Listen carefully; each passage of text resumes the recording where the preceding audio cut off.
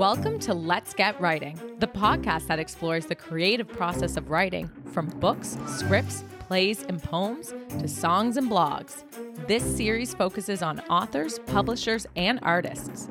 Catherine's guests share their process of writing in all its forms. Listen along to discover personal journeys behind their work, explore options from indie to traditional publishing, and learn tips and secrets to inspire you. Welcome to Let's Get Writing. Welcome to Let's Get Writing. I'm your host, Catherine Taylor. Let's Get Writing is all about the writing process from creation to publication. And here is where we share the stories behind the stories and bring life to books. So please subscribe to my YouTube channel at Catherine Taylor TV, and we'll keep you informed of all our new episodes. My guest this week is the author of one book of poetry called Soak, and also of two nonfiction books, Rock, Paper, Sex, The Oldest Profession in Canada's Oldest City, and most recently, Rock, Paper, Sex, Volume 2, Trigger Warning. Both books are published by Breakwater Books, and her exhaustive research into the sex trade industry in St. John's, Newfoundland and Labrador is shedding new light on a very controversial subject. Join me in welcoming Carrie Cull to Let's Get Writing, and I'll bring her right up in the screen. Welcome, Carrie. Hi, thank you, Catherine. How are you? Good. And you are in the oldest city in Canada, St. John's. I am. And I'm in central Newfoundland, Grand Falls, Windsor. So it's a pleasure to have you on the show. Thank you. It's great to be here. Well, yes, we're here to talk about your most recent book, Rocks, Paper, Sex, Volume 2, Trigger Warning.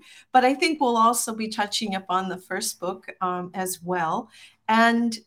But the first question that came to my mind, Carrie, was Rock, Paper, Sex. Where did you get this title?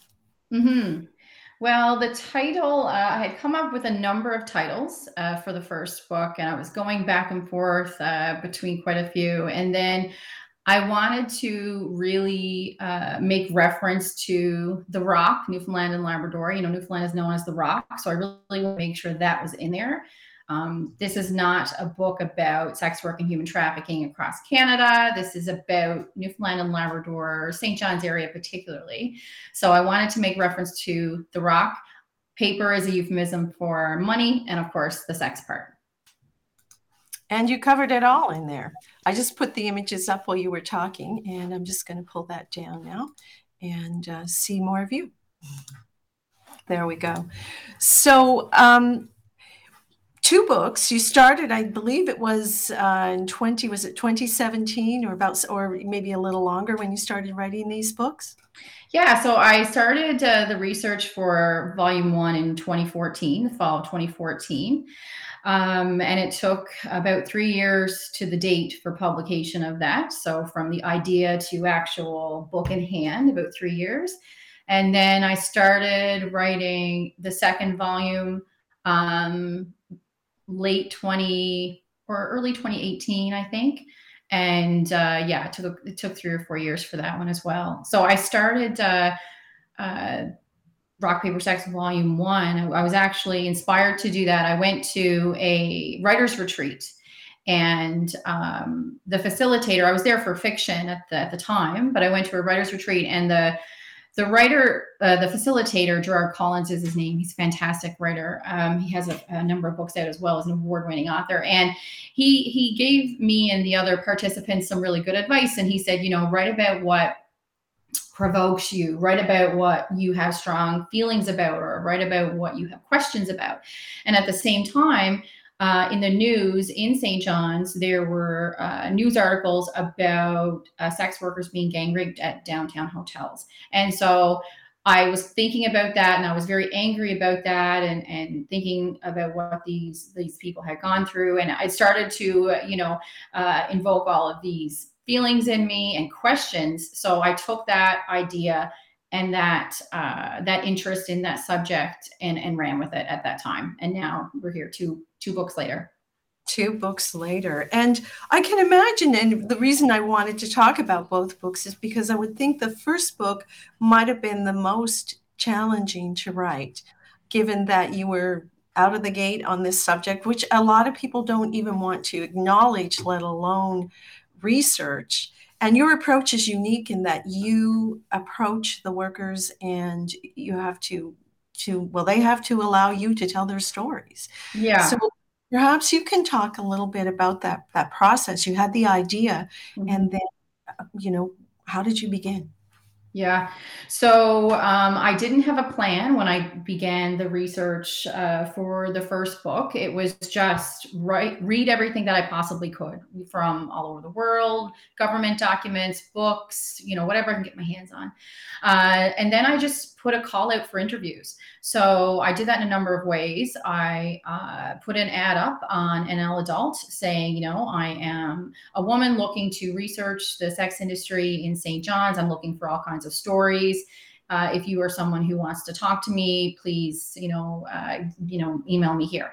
So I did that a couple times throughout the research process for the first book. I put up old school paper posters in strip club bathrooms. I went about it in a number of different ways. The second book, the research was very, very different because I had learned from the mistakes that I had made in the first book. But also from the first book coming out, and then, when I was writing the second book, I had a lot of connections made at that point, a lot of experiences under my belt in regards to developing relationships with people who are in the sex trade, or people who are survivors of human trafficking. I had done a lot more learning in various ways, talking to people informally, learning formally, and I really applied all of that to the second book. So the writing of the second book was much easier. Mm-hmm. You had already established relationships, I guess, but Yeah. the trust element, because typically people working in that industry are not inclined to open up to anyone. How did you develop that trust? How did you reassure them to, and talk Yeah. People ask me that quite a bit, and I don't really have a definitive answer for that. All I can say is that, when I was soliciting people for interviews, or when people were approaching me, asking me about my project, I was just always completely honest about it. And I didn't try to push anybody. So for instance, if I sensed that someone was a little nervous about contributing or participating or talking to me, ultimately a stranger who could do anything with their story or this information, or out them, leak their identity, that sort of stuff, I really gave people multiple outs to not participate. I didn't try to pressure anyone. And I never would want someone to participate in a project like this if they felt pressured. So, some of the stories came really easily in that people were just really happy to finally tell their story in a way where they could remain anonymous, but they could still have their honest story out there in the world, because a lot of these individuals have never told their story before. And I don't even mean publicly, I mean like to no one in their lives, right? So being able to do that was huge for some of them. And then, some others just wanted to, it was more of a cathartic thing for them, helping with their recovery, taking some of their power back. So there's different reasons why people participated. And when it comes to the trust factor, I had a few people ask me if I was a cop, and no, obviously I said, no, my God, I'm not a cop. I am interested in the legal frameworks and so on around these sorts of topics, but I'm definitely, not anyone that's involved with the regulatory body.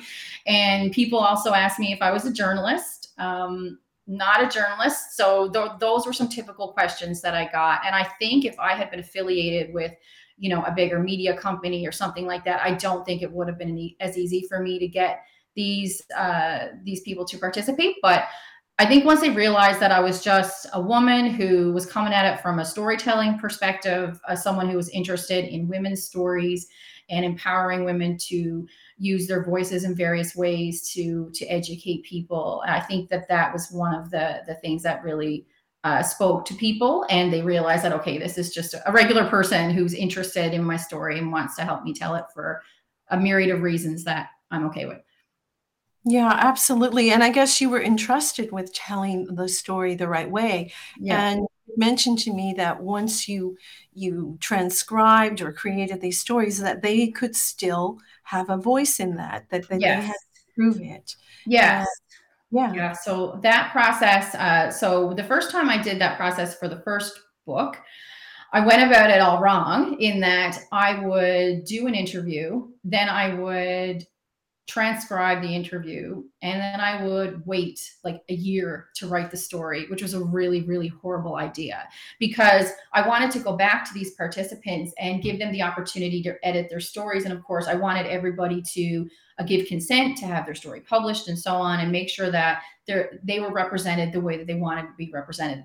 So you can only imagine now if you gave an interview 2 years ago about something deeply personal, and then someone sends you this email like, oh, here's your story, quoting you from 2 years ago. Of course, you would probably want to edit that. You may not even want to participate anymore, things like that. So I had a host of things like that come up. So when I did the second book, I learned from that. What I did was I really spent time on one story at a time. So I would do the interview, I would do the transcription as quickly as possible. And then I would write the story and I would liaise with that participant very, very soon after we did the interview. And I would usually be communicating with them in that interim anyway, just to make sure that they were okay and they were still feeling good about the process and being involved. But yeah, I definitely learned from that mistake from the first one, and I corrected it in the second one, and it made for a way easier and more efficient interview, transcription, writing process.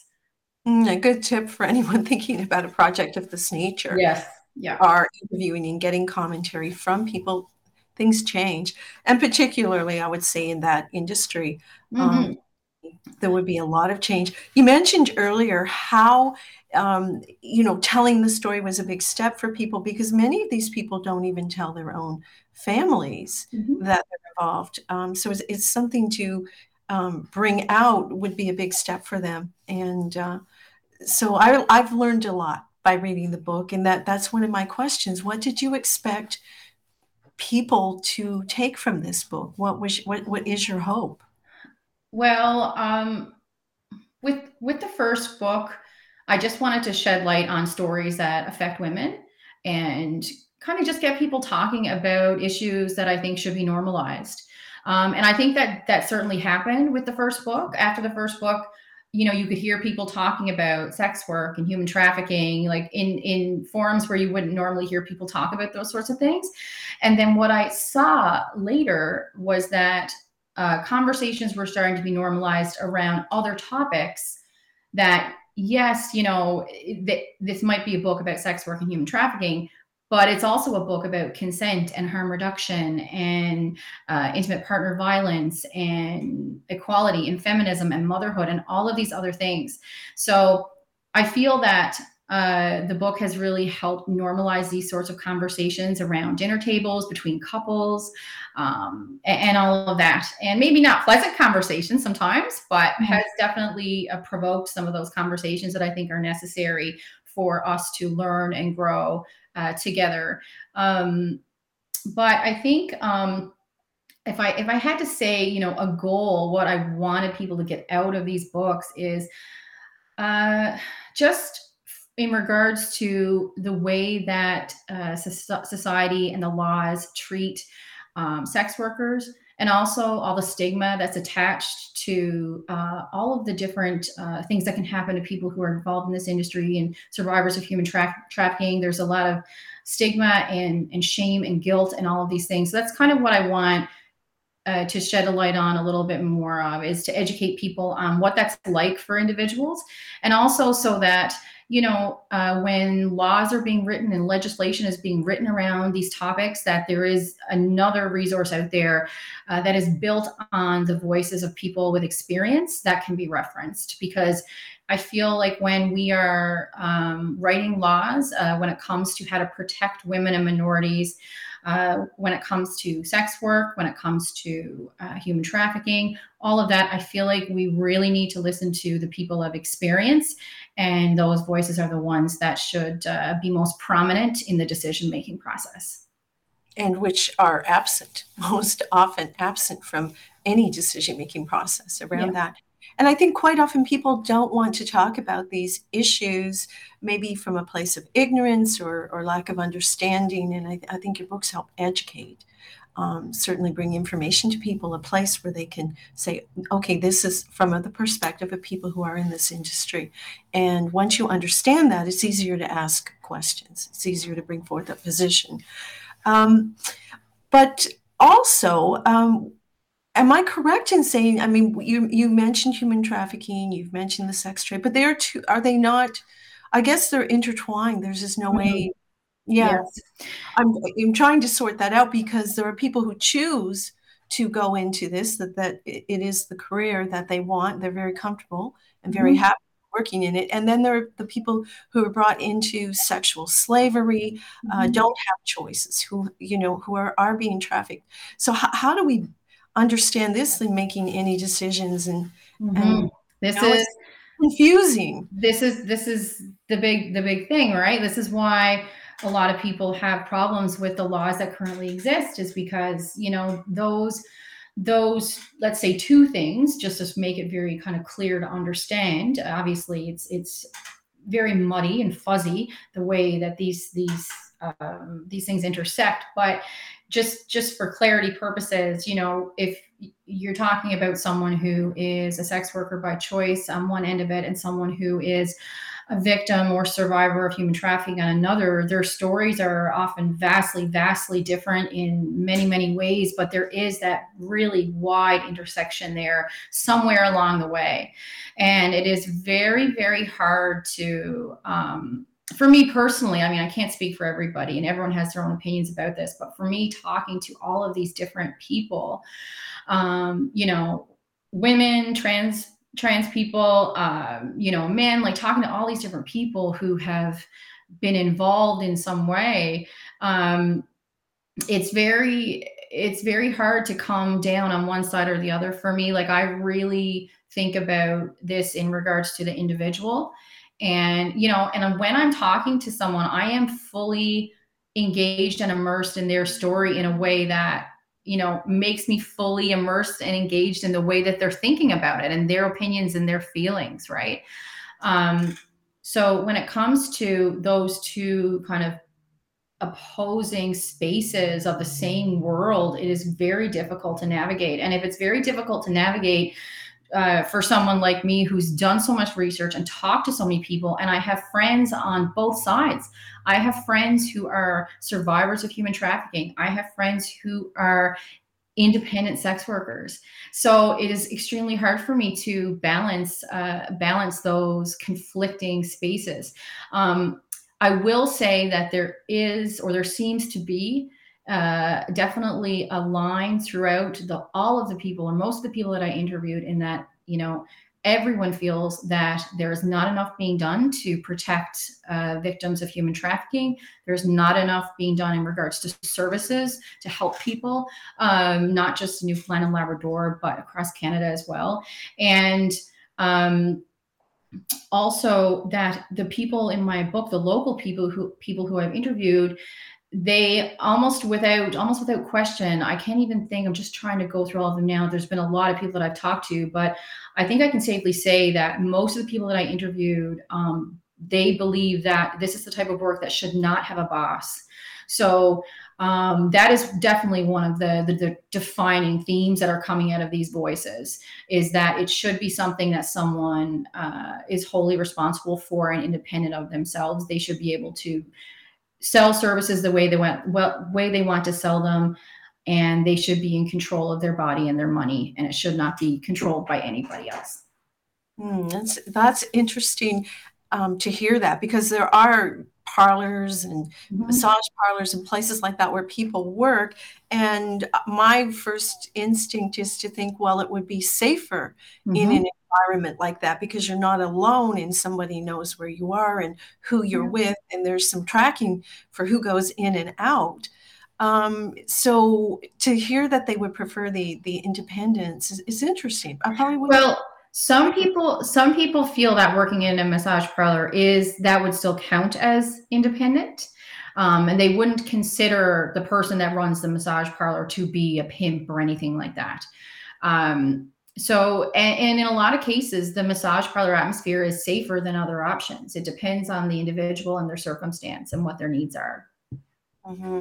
And when I see that in many instances, a lot of the stories people have mentioned that if I had to work at a minimum wage job, I would barely survive.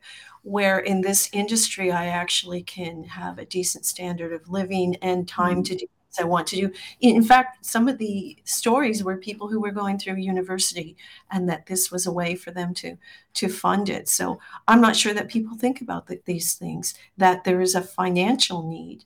And you talk mainly about women, and that can become a bigger issue in the world today, how women can support themselves and live. The world is increasingly expensive, as we know, after COVID and or during COVID. I guess I shouldn't jump ahead too far, but it's the way that they can earn a living where they can survive, and it keeps there.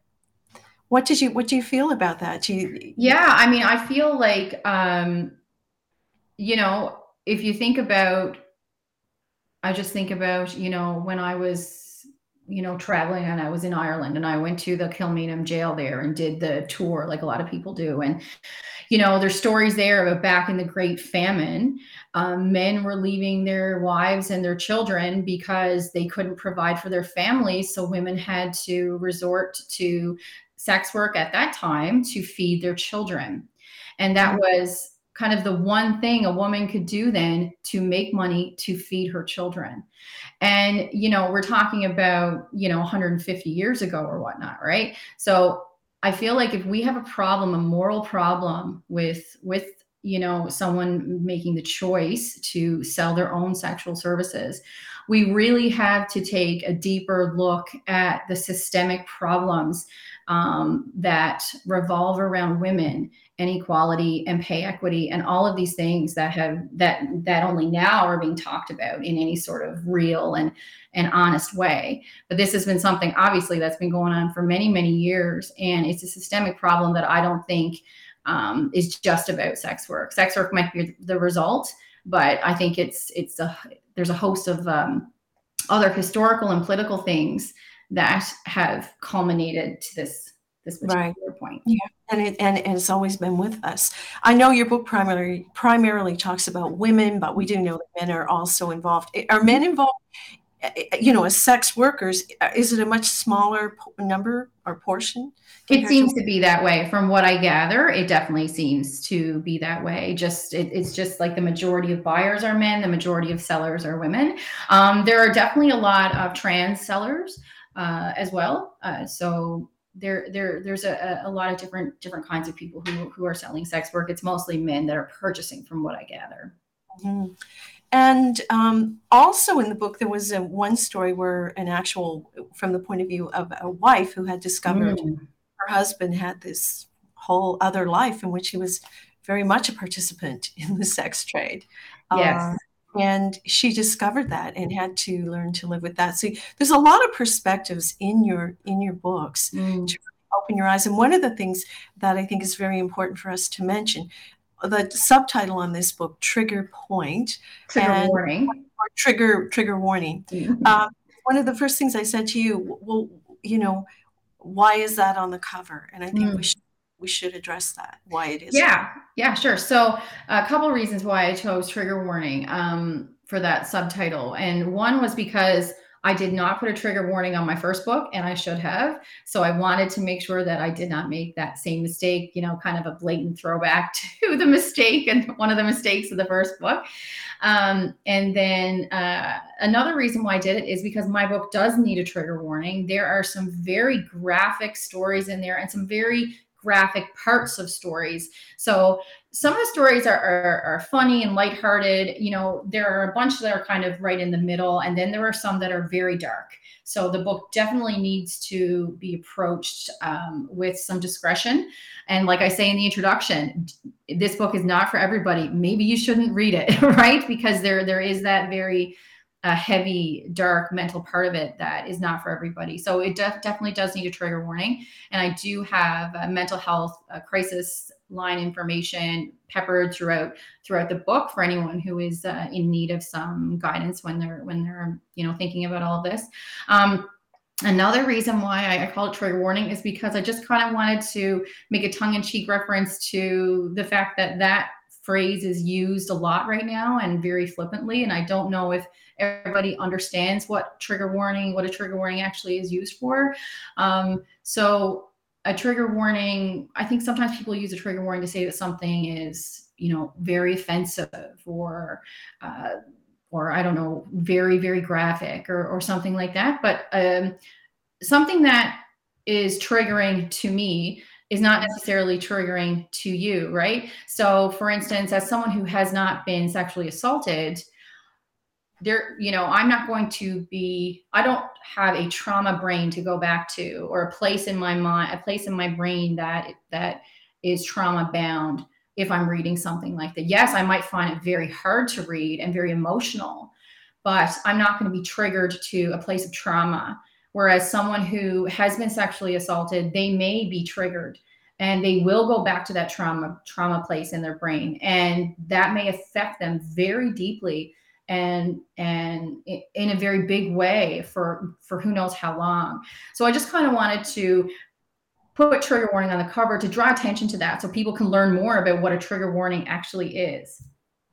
Yeah, a good idea with a book like this. Also in the book, before we wrap, Blue Door, you volunteered with this organization, and maybe people don't know what this organization is. So I'd like you to explain that to people. I would love to talk about Blue Door. Yeah, so there are a lot of different services in St. John's that helps sex workers and that helps women who are involved in the sex trade, whether they are independent sex workers or survivors of human trafficking and everything in between.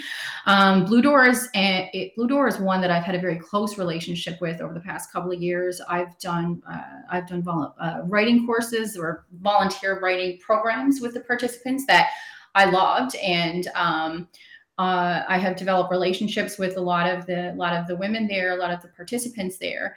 And what Blue Door does is they help people who have been exploited. They help people who are victims of sexual exploitation. They help them move away from the industry. And that is a very long, complicated process, as you can imagine, for an individual, depending on the variety of factors that are in play there.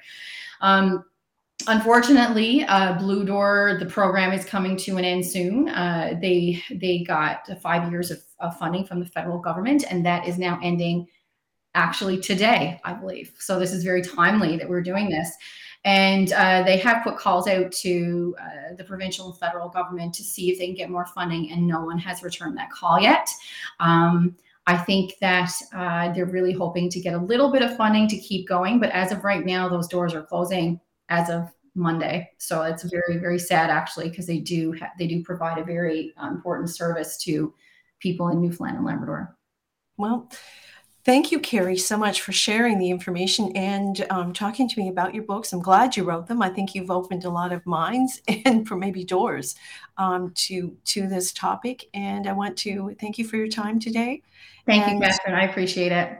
Thank you. And for folks who are watching, thank you so much for joining us. All the shows are available on Catherine Taylor TV on YouTube.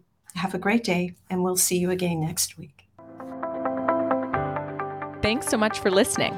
We'd love to hear from you, so please let us know what you thought of this episode and share your ideas for future guests or topics.